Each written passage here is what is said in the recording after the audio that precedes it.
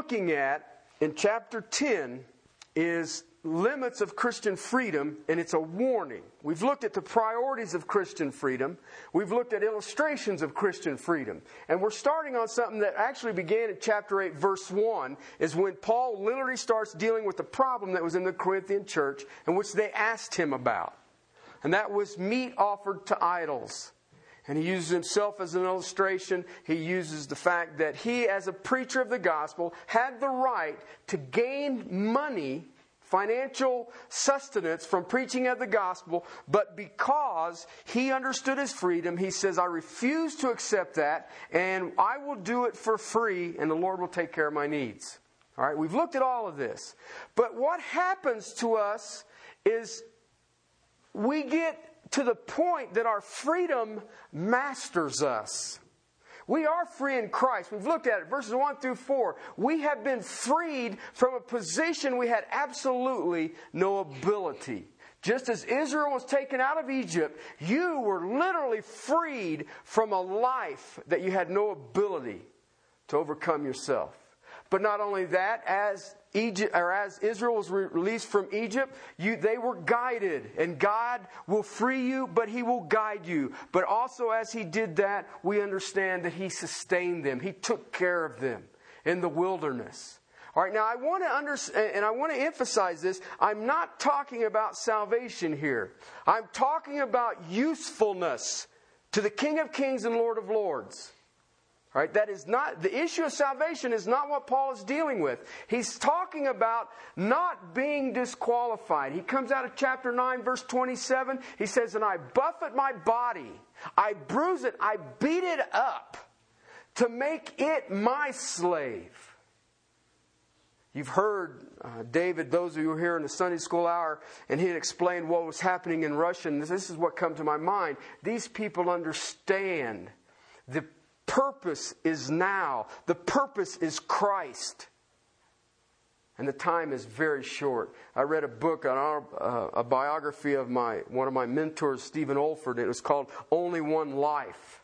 And Stephen Olford had been in a motorcycle accident and was dying of pneumonia. Literally had pneumonia. This was before World War II. So you didn't have penicillin and all the rest of it. You either made it or you didn't. He was a young man, and God had His hand on Dr. Olford. But his father was still a missionary in Africa. And he sent him a letter. And his father didn't know what had happened to Stephen Olford. And in the letter, he concluded, he says, Stephen, you have but only one life. And that is done for Jesus Christ is all that matters. Okay? Now, he was an engineer at that time in England. And literally had come up with an invention that you and I know of. And he put it on a motorcycle and was making a lot of money racing motorcycles. It's called fuel injection. And he laughs. He says, if I had only patented it. And I was like, well, that's the way it goes. All right? But do you really understand that? I think about the age here. Okay? I look at Adam and then the older people. I won't point you out. See how gracious I am? Do you understand that only that is done for Christ matters? So on a Christian's mindset, my usefulness for God is primary. How can I be used? And that's what the Apostle Paul says. He says, I don't want to be disqualified. Why? Because He's already given me these assets. But he says, you know what? We need to be real careful with this, because in verses 5 through 10, he says, we have been given an illustration. The word tope in the Greek, and it literally means an example, a pattern. Israel, what happened to Israel in the wilderness is a pattern to us. Verse 11 says, upon whom the end of the ages have come. Well, you look at the Old Testament. You know, people say, Terry, why don't you teach the Old Testament? And I say, because I can't pronounce their names. All right? But I look at the Old Testament and I see that as pictures of the do's and the don'ts. Be warned. This can happen. I think about Israel in the wilderness, and David made the comment during the Sunday school hour how the brothers in Russia pray for us because they believe for us here it's harder to walk in Christ than it is in Russia. They believe that we have a greater spiritual battle here than they do. Because we have the distractions. Okay? All right? Israel didn't have any distractions in the desert. Okay? I have seen some of that territory. There's nothing there to distract you. And yet what happened to them? Part of it is, and we looked at this, is they craved the past. I like the garlic. I like the leeks. I don't even know what a leek is. I like that stuff, the onions. We had food. We had shelter. Yeah, we were slaves. We were tools to the Egyptians, but we had this stuff. Here we're out wandering around in nothing. So they wanted to go back. How many of us fall into that? How many of us fall into idolatry? They fell into idolatry, a screaming text that just blew me away. Moses had gone up on Mount Sinai to receive the law.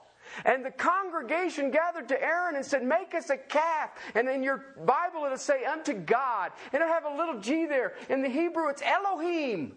Let us worship God as we want. Let us worship in our manner, in our fashion. And he says they fell into idolatry and God struck them dead. How many of us do that? How many of us want to worship when it's convenient, when it's warm, when it's cool, when there isn't a Super Bowl? Why do we do that? We have the distractions. Similar to what was happening to the church in Corinth. But he said you also have to be careful of immorality. And if you look at Numbers, you can see that idolatry is very closely linked to immorality. Immorality. Why? Idolatry serves self. All right? And if I'm serving self, then guess what else is going to rise up? Immorality. Immorality. It says, do not try God. Do not test God. Do not put Him to the test. How many of us do that? I'm going to buy this car if God would give me the loan. Okay? Let me tell you something. God doesn't borrow money. All right? The reason you get the loan, you got good credit. Or you got a good job. Or they're trying to sell cars. We do it with houses. We do it with everything. We do what? We test the Lord. We test the Lord. And yet he even made the comment of grumbling. Grumbling is the one that will strike you. Because it is a heart of ingratitude that causes me to grumble against God. Where you have me, Lord, what you have me doing, I'm not satisfied with it. Therefore, give me something else to do. That's ingratitude. That's ingratitude. Chapter 2 of 2 Thessalonians, ingratitude is the heart of an unbelieving person. Why would a child of God want to look like that? And yet, how many of us in this day and age...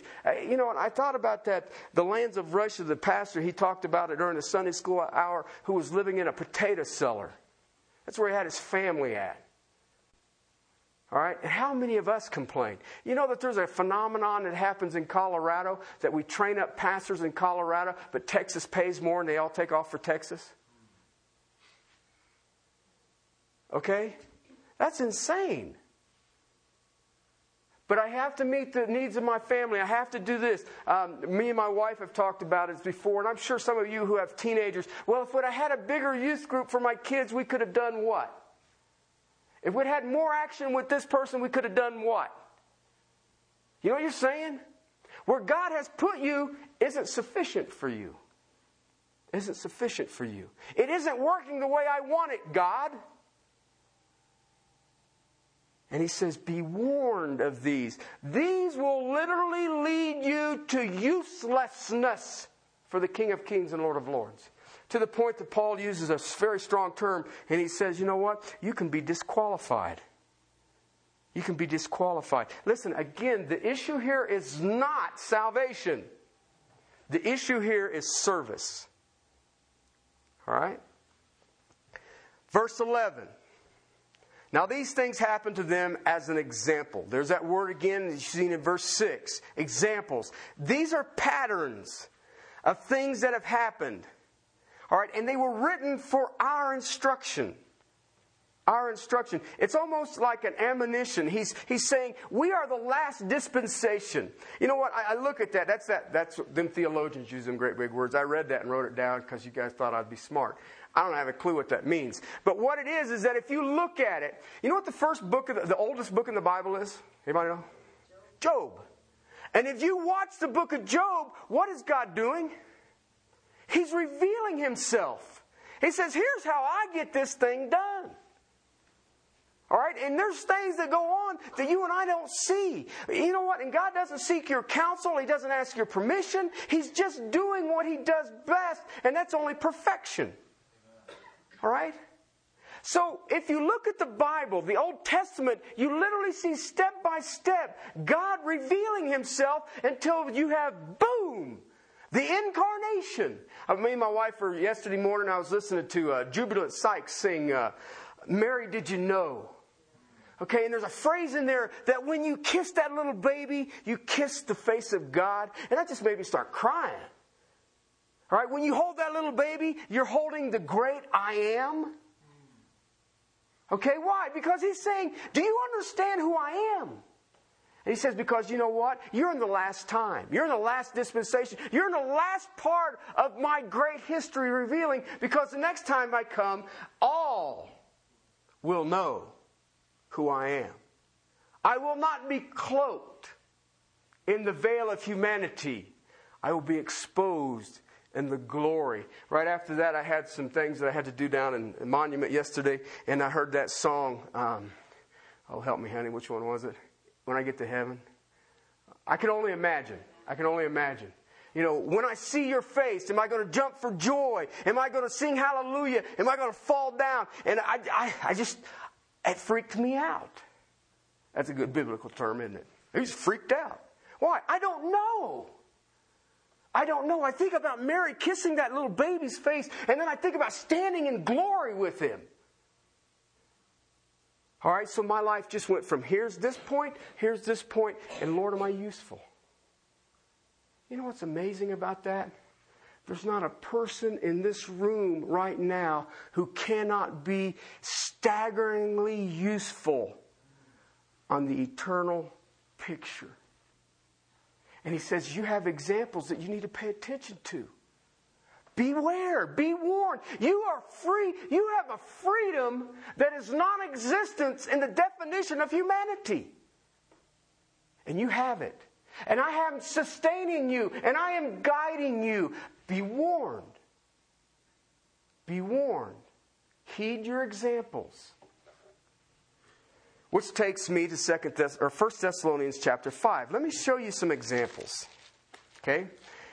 And I'm going to call this, because it's chronological, and I'm going to call this a steps that will happen to us.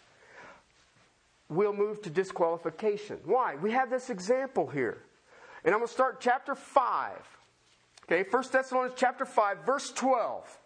Okay? I'm not going to get into all of the going on, but I need you to understand the first two oldest books of the New Testament, 1 Thessalonians, 2 Thessalonians. Okay, there's a debate on which is first, but hey, I'm going to take it the way it is. But they're the oldest. Okay? Here's what he says. We request of you, brethren. Who would that be? The church. That you what? Appreciate. And it literally means to know. Okay, it's an intimate involvement. It says, we want you to appreciate. I want you to get involved. I want you to come to oneness with this. Who? Those who diligently labor among you and have charge over you in the Lord and give you instruction. Got that? You know what it says? You know how people get ticked off at the pastor because he didn't come and visit? Have you ever heard that? Okay. What does that text say? The pastor should get ticked off if you don't come and visit him.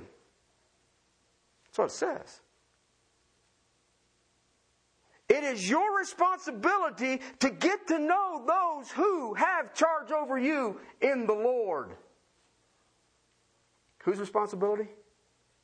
The brethren. All right? Why? Those who diligently labor. And the word there is a veterinary term, and it literally means to tear a horse's muscle.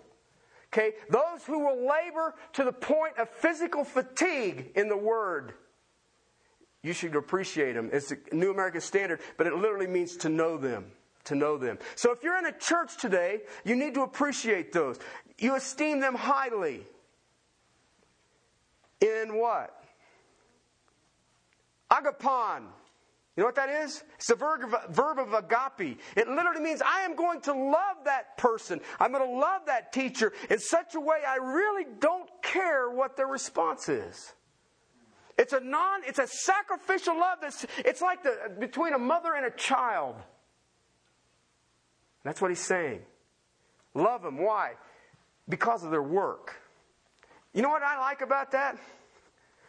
That's one of my favorite texts in all of Scripture.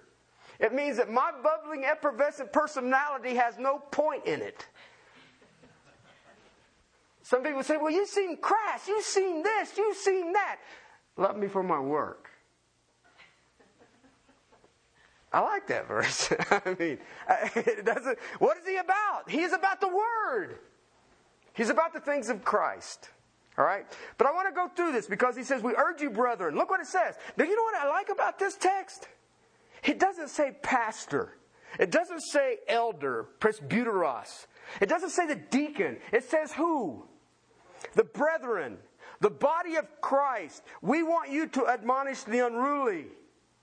We want you to encourage the faint-hearted. We want you to help the weak. We want you to be patient with who?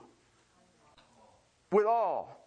Then see that no one repays evil for an evil, but always seek that which is good for one another. And for who? For all people. Then he says this, rejoice always. You know how that literally translates in the Greek? Rejoice always. Never stop. Why? Because of verse 17. Praying without ceasing. The best illustration of praying without ceasing is what I heard Dr. MacArthur share with me one time. Prayer for a Christian should be like breathing. You're always doing it. There's times I'm conscious that I'm praying, and there's sometimes that I'm just praying and I'm not even conscious of it. It should be without ceasing. Why? Because in everything, verse 18 says, give thanks for this is the will, this is God's will for you. Has anybody ever asked, what is God's will? Okay? Anybody? Oh, what's God's will? Appreciate those who are diligently over you in the Lord. Diligently laboring over you in the Lord. Admonish the unruly. Okay? The faint-hearted, the weak. Be patient with everyone, right? Rejoicing when? Always? Praying always? Why? This is God's will. Why? I don't want to be disqualified. I want to be useful. Okay, look what else he says. All right? Do not quench the Spirit. Do not despise prophetic utterances. Amen. All right? Amen. I like that. My gift tends to be hardcore, hardline, prophetic, and I don't want you to despise my utterance. Well, that's what it says. I'm just telling you what the Scripture says. But he says this, but examine everything carefully, hold fast to that which is good, abstain from every form of evil. All right? Did you know what that he just described to you? That's the church. That's what the church does. You know what I like about it? Where's special music? It's not in there. Where's the singles ministry? Where's the divorce recovery workshops? How about alcoholism? That's what it's about right there. When he was sharing this morning that they got up and from 9 to 10 they read Scripture. Why? They're not despising what? Prophetic utterance. I'm publicly proclaiming the word of the Lord. That's reading of Scripture. They're rejoicing. They're praying. See how complicated we've gotten it? You know, I like that term. He says, well, you would break up the flow of the worship service. You know what? I think a lot of them need to be broke up. All right? But I want you guys to grab a hold of that because he's saying, I want you to be useful. Because I want to take you to another text. 2 Timothy chapter 3. Okay? 2 Timothy chapter 3. I'm not going to expound this. I'm just going to read it through so you know what's being said. Why? If you will do what he showed to the church in Thessalonica, you don't have to worry about 2 Timothy chapter 3. 2 Timothy chapter 3 says this. Realize this, that in the last days difficult times will come. Please note, what he's getting ready to share is what some churches will respond to and will act like. Okay? Men will be lovers of self, lovers of money, boastful, arrogant, revilers, disobedient to parents, ungrateful, unholy, unloving, irreconcilable, malicious gossips, without self-control, brutal, haters of good, treacherous, reckless, conceited, lovers of pleasure rather than lovers of God, holding to a form of godliness, although they have denied its power. Avoid such men as these. Then he brings out that horrifying statement. For among them are those who will enter the households and captivate weak women weighed down with sins, led by various impulses. Always, what does it say? Learning and never able to come to the knowledge of truth. Christians.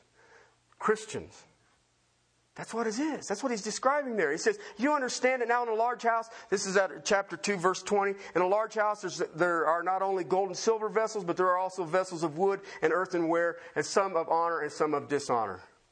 And he says, cleanse yourself. Pay attention to what it is you're doing.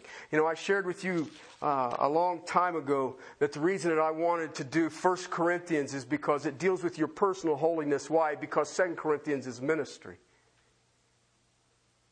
And every single one of you in this room is a minister of the Lord Jesus Christ. Some of you right now are useless.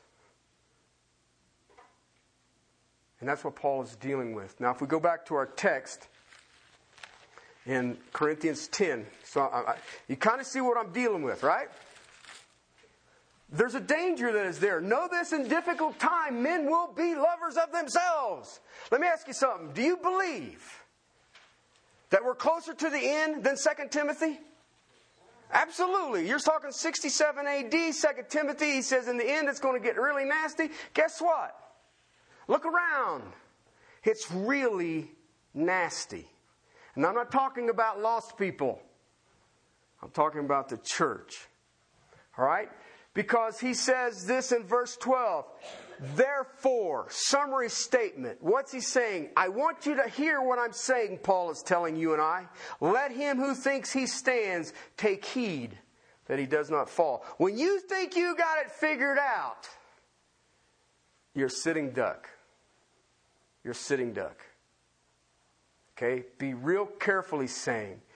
There is a lot here. He's saying, pay attention. Why? There is a trap that was there that Israel fell into. There's a trap, Corinthians, that some of you have even now fallen into. And he's telling you and I this day, be very careful. Very careful.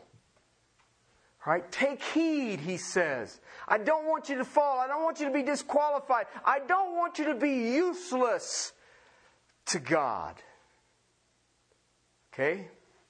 Then he starts with this. Verse 13. No temptation. Stop right there. This is where I'm parking. Let me ask you a question right now.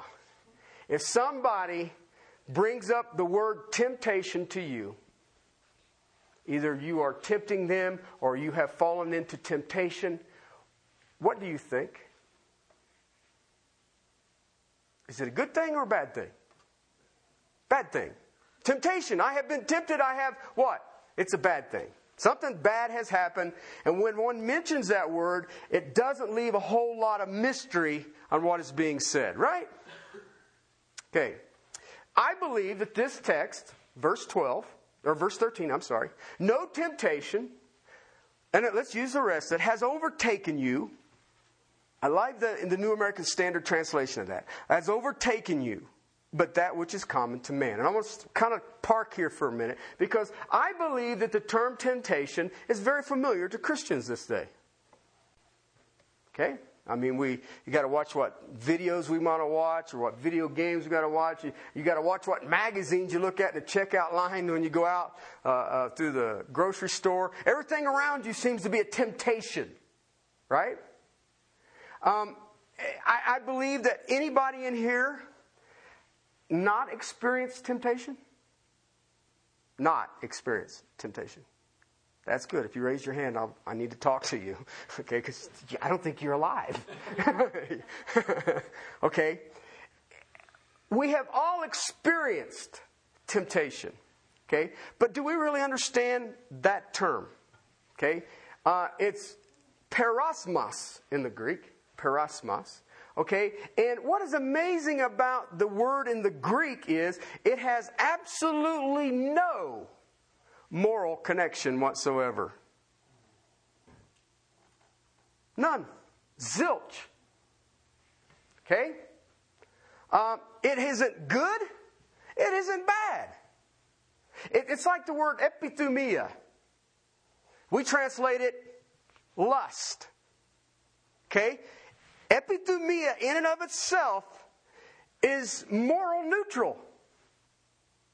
It has nothing to do with it. Now, whatever I do with my lust, now I'm in trouble. Okay? Especially if you're a Philadelphia Eagles fan. All right? So it's a neutral word. So let me give you the Greek definition. It means to test something, to try it, okay, to prove it. It was used in secular Greek to the assessing of metal. The assessing of metal. To see how pure it was. All right? But in modern ears, when you hear the word temptation, right? It means to seduce to evil. It is trying to bait somebody into something bad. To cause someone to sin. In the Greek, there is no moral connection. All right? What's the three big keys to translating Scripture? Context, context, and context. Right? All right. So when I see the word temptation in Scripture, what is its context? All right? So I want to show you how that works. In Matthew's Gospel, chapter 4, verse 1, Jesus was led into the wilderness to be tempted by the devil. Okay? Do you know who led Jesus into the wilderness?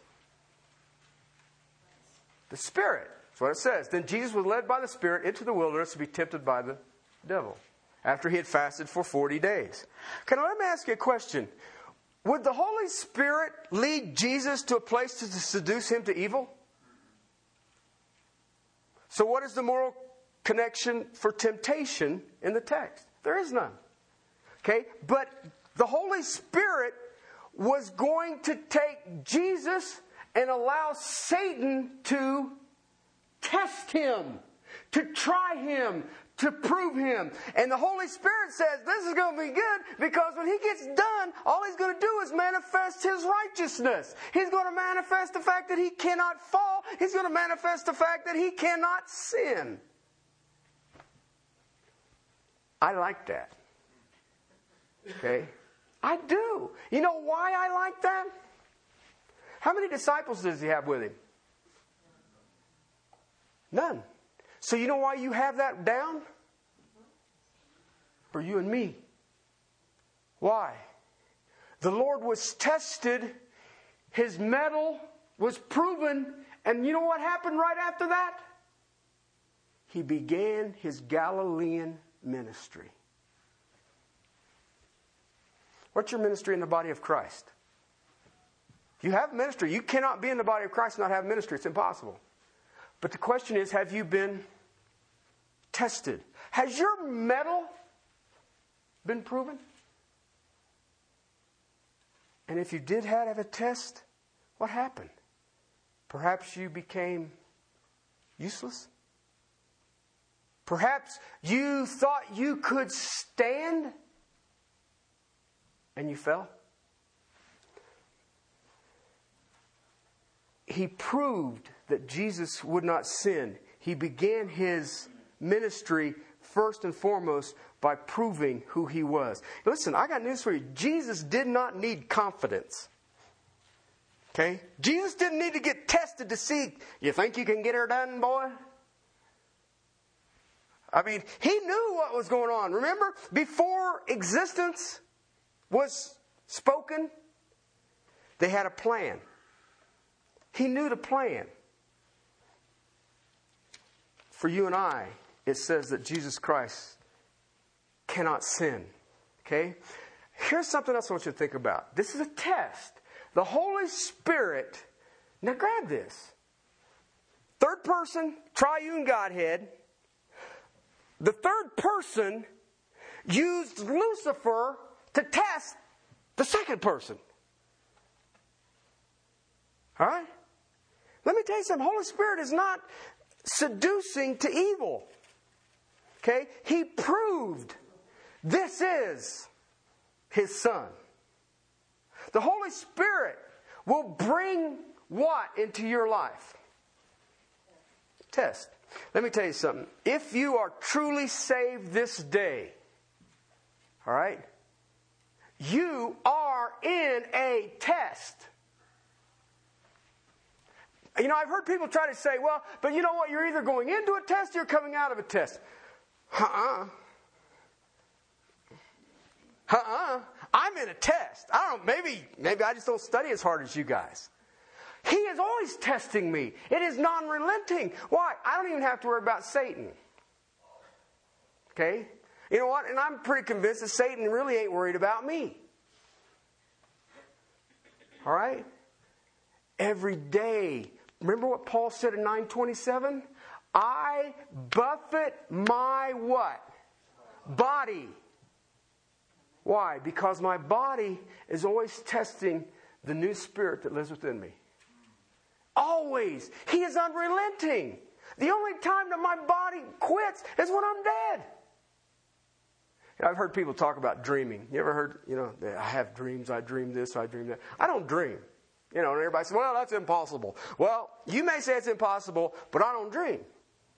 I don't have dreams. Okay, well, you all have dreams. Well, I don't remember them, so as far as I'm concluded, I don't have any. All right? And people say, well, in your dreams, I think God blesses me with no dreams.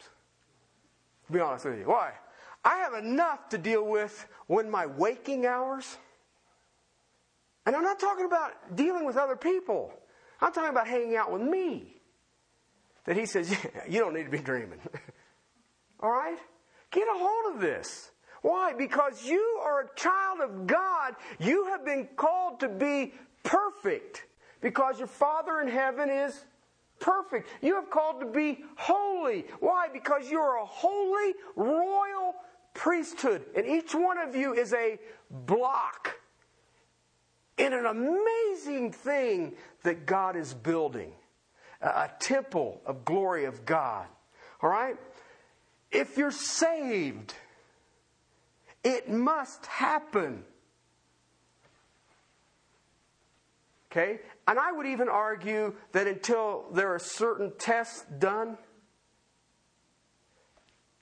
you're not effective in ministry. Okay? And based on Jesus Christ. Why? His ministry started after He was proven. Evil will want to turn, now grab this, evil will want to turn this test, Dr. Zodiates calls it a seducing to evil, a solicitation to evil. If you read Job, ask yourself a question. Satan had been down on the planet, walking around, and he comes into the presence, and he asks Satan where he'd been. He told him. And he says, have you considered my servant Job? Okay? And the Scripture calls him the most righteous man in the East. I really pray that the Lord never says that about me. I don't want Him to. Now listen, ask yourself a question. Was God trying to tempt Job to sin? No. He was going to prove Job's righteousness to who? Satan and you and me. All right, so let me tell you something. Sometimes this temptation that has overtaken you, literally will involve demonic powers. Did you know that?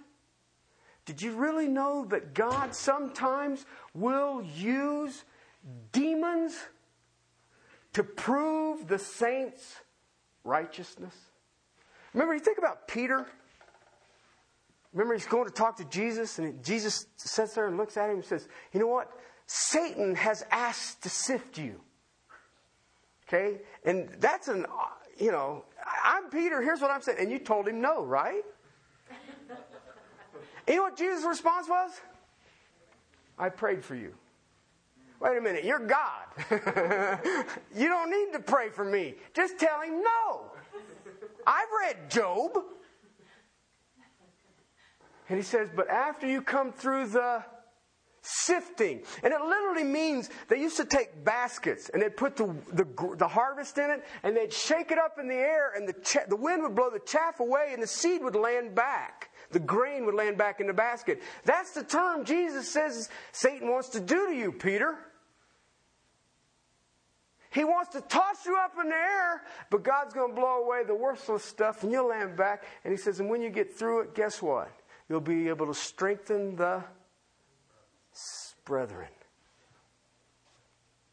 All right? I don't want that. I don't want that. Tell Satan, no. Let me give you another text. The book of Hebrews, chapter 11. We studied this many years ago. Chapter 11, verse 17 makes this. By faith, Abraham, here's what the New American Standard translates it. By faith, Abraham, when he was tested. You know what the word is there? Tempted. Same word. Same word that you see in Corinthians 13. 10:13. Same word. And the King James translated, God tempted Abraham. All right. What was the temptation? Here's what it was. Here's what was the test. He offered up Isaac. He offered up Isaac. Listen, here's something that we always think about Abraham. We think about him, the father of faith, and all the rest of it. Listen, he wasn't. Please understand that. All right? If you read Abraham, instead of reading it as a story, watch God test him to strengthen his faith. He was asked to leave Ur. And we think, gosh, how massive is that? That wasn't massive. He didn't have no heir, so he took Lot. How much did that get him? All right? And he took all of his livestock, all of his belongings, and all of this other stuff. He was a very wealthy man in Ur. So when you say, well, he just left everything. No, he didn't. He took it all with him. Okay? But he wasn't at a position at that time where he had been given a child. Would he have been able to offer that child? No. But you watch God's faithfulness continually over and over and over and over to Abraham. And at the time he has his first real child, God says, offer him to me. What was Abraham's response? Okay? And you see the growing of faith. How? Through being tested. Being tested. Okay? So when you have things in your life, hold it loosely. Perhaps the Lord will test you with that. Hold it loosely. And if He says, I want that, if you're holding it loosely, you can say, hear my Father. Okay? Now then, go one more book over to the book of James. Book of James, chapter 1, verse 13. Remember, I'm dealing with a term that the context delineates whether it's good or bad. Okay, this testing, this tempting. Here's what it says. Let no one say when he is tempted that I am being tempted by God. Okay? There, the connotation for the word is bad.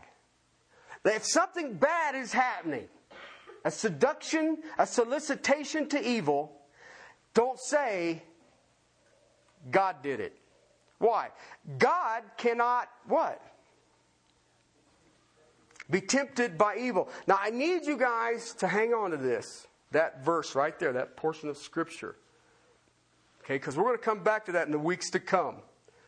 All right, what does it say? God cannot be tempted. Okay, what was going on in the wilderness then?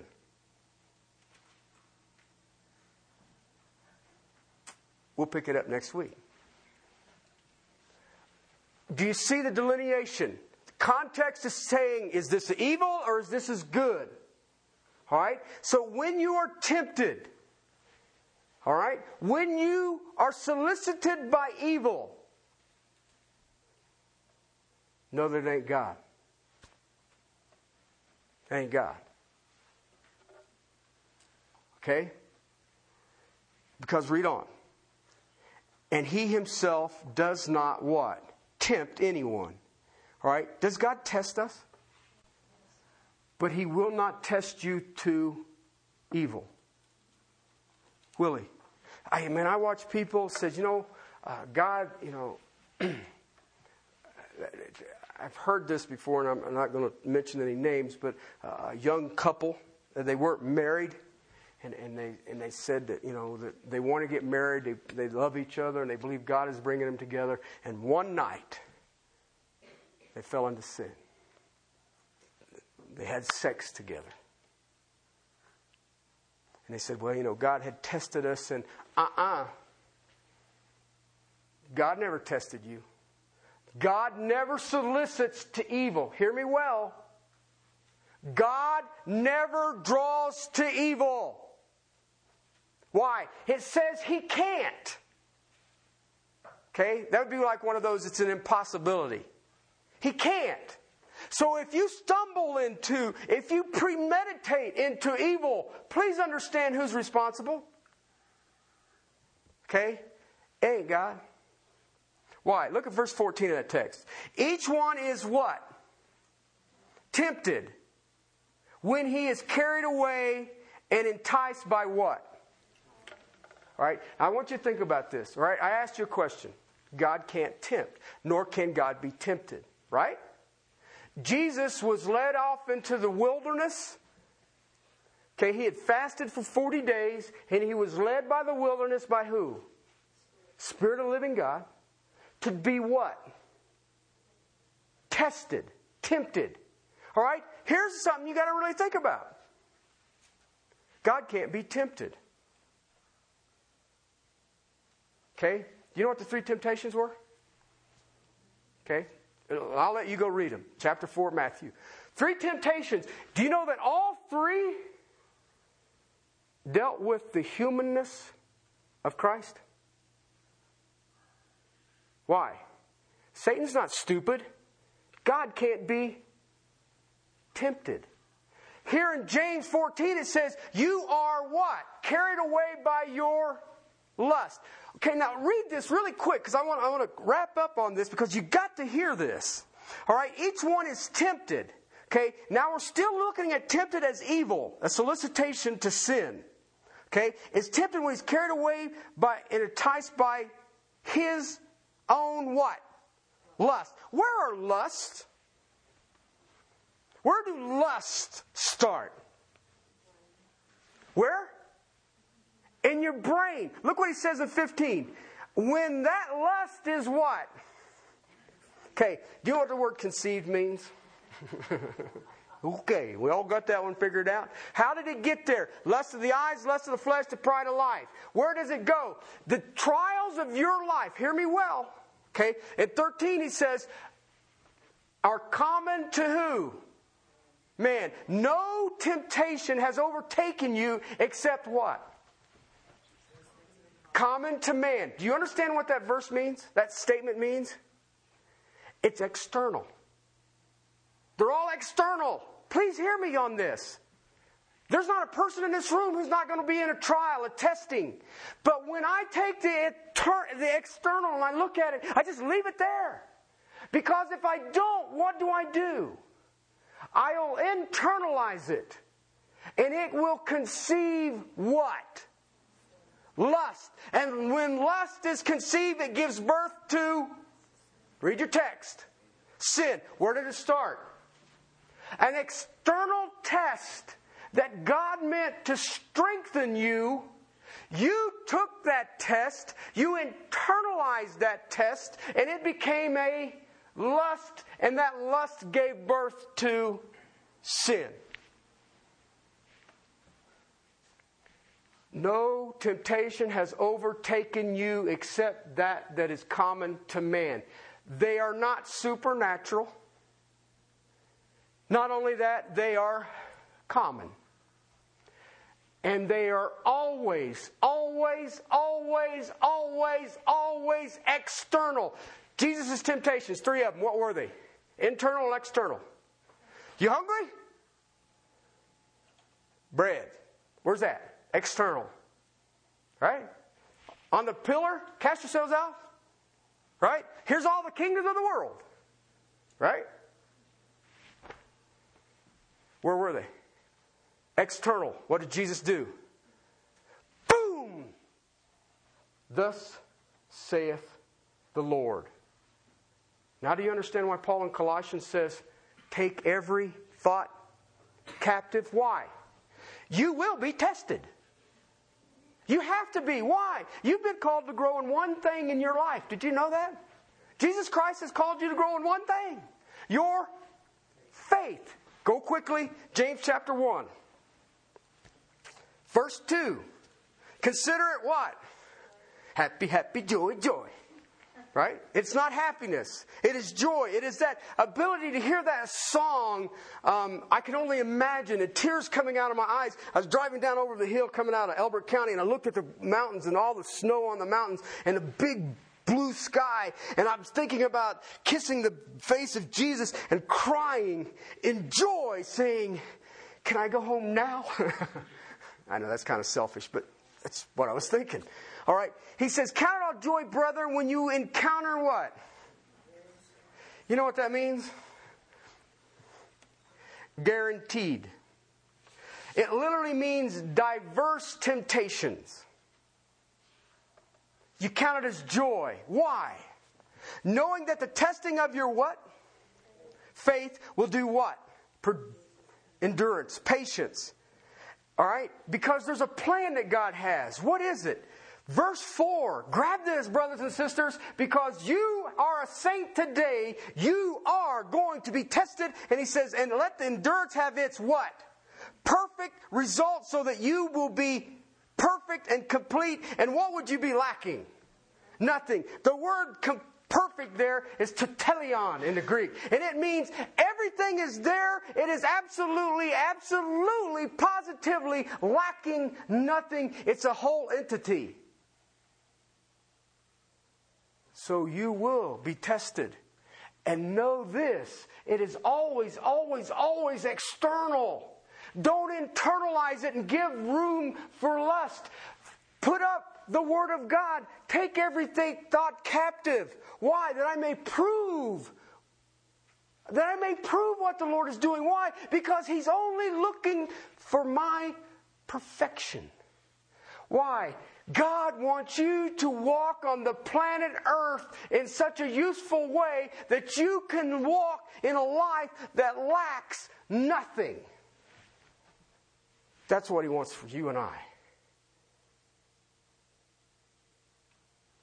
And understand, no test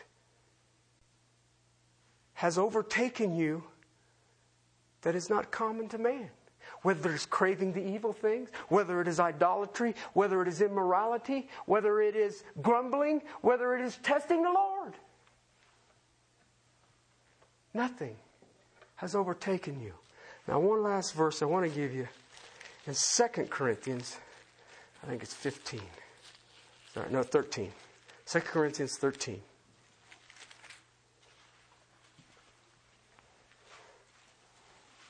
Okay? I showed you something powerful here. You better hang on to this, because you can't hear this and not walk out into that world and not be tested. Okay? You throw up the Word of God. You throw up the nature of God. You throw up His attributes, His character, and all that you can tell yourself that you know about it. And then you're going to ask yourself this question. You believe? You believe? Okay? Here's how I look at it. Do I trust Him? Do I trust Him? Here's what it says. Verse 5. Test yourself. You know what that means? Prove it. Test it. Is the metal true? Is the metal true, Paul says. Now, this is a book that deals with ministry. Okay? And there's a whole lot that goes before this. I'm not going to get into that. We don't have time right now. It says, test yourself. For what, Paul? If you are in the faith. Okay? You know what he says next? Test yourself Again, listen, if the Apostle Paul uses the same word, the same question 2 times, you know what he's saying? There are some people who have not tested themselves and are playing a game. 5 parenthetical warnings in the book of Hebrews that says, make sure what you have is real. Okay? It says, test yourself, see if you're of the faith. Or do you not recognize this about yourselves? What does he say then? That Jesus Christ is in you, unless, indeed, you fail the test. Listen, prove yourself to be a Christian. Why? Do you know that Jesus Christ is in you? Okay, now grab this for a second. We can intellectually, we read this and we say, hey man, brother, I agree with that, absolutely. What happens when the test shows up? Is Jesus Christ in me? And he says, you know what? I'm only going to grow your faith so you'll lack nothing. Well, is Jesus Christ in me? Absolutely, He is in you. Absolutely, He is in you. And let me ask you a question. What sin did Jesus Christ succumb to? What power do you have available to you lo and to the end of the age? What power do you have to overcome sin? Jesus Christ in me. Jesus Christ in me. The problem is what you've seen in James. If I take this external test, listen, this could be anything. This could be, I've got too much month and not enough money. Okay, it can be the response of your kids or the lack of. It can be your job. It can be your spouse. It can be the fact you don't have a job or a spouse. All right, and you have all of this, and these are tests that God's saying, am I sufficient? Am I sufficient? And understand it's an external test that I don't need to internalize because it will bring forth lust. And lust will bring sin. And I just look at it and say, you know what? I'm of the faith. Why? Jesus is in me. And understand, the test will come. They have to. Why? He wants to make you perfect. He wants to make you perfect. Why? Take it back to the context of 1 Corinthians 10. I want you to be useful in the preaching of the gospel. Reaching lost people and strengthening saints. And I have to test you so that you'll be useful to the Most High God. Where are you at? Have you tested yourself to see if you're of the faith? Are you useful? Are you being used by the Most High God? That's what the Apostle Paul's yelling at us today from Holy Writ. Let's pray. Father, I praise you for your word. I praise you for my Savior and what you did through him. Father, I pray that as Paul prayed for the church in Ephesus, Lord, we would bow before you now and understand that you will do abundantly, exceedingly abundantly beyond what we could ever think or imagine. Father, what is happening in the lands of Russia is proof to us this day. And Father, search my heart. Father, I don't want to be disqualified. And Lord, my Savior, test me. Father, I pray that these people will move from their comfort. Father, will be willing to stand and say, Lord, stretch our faith. Father, give us the peace that surpasses all understanding, that we would lean full weight upon you. Father, your glory would be magnified individually and collectively as you do immeasurably more than we could ever think or imagine. To you, my Father, Savior, in Christ's name.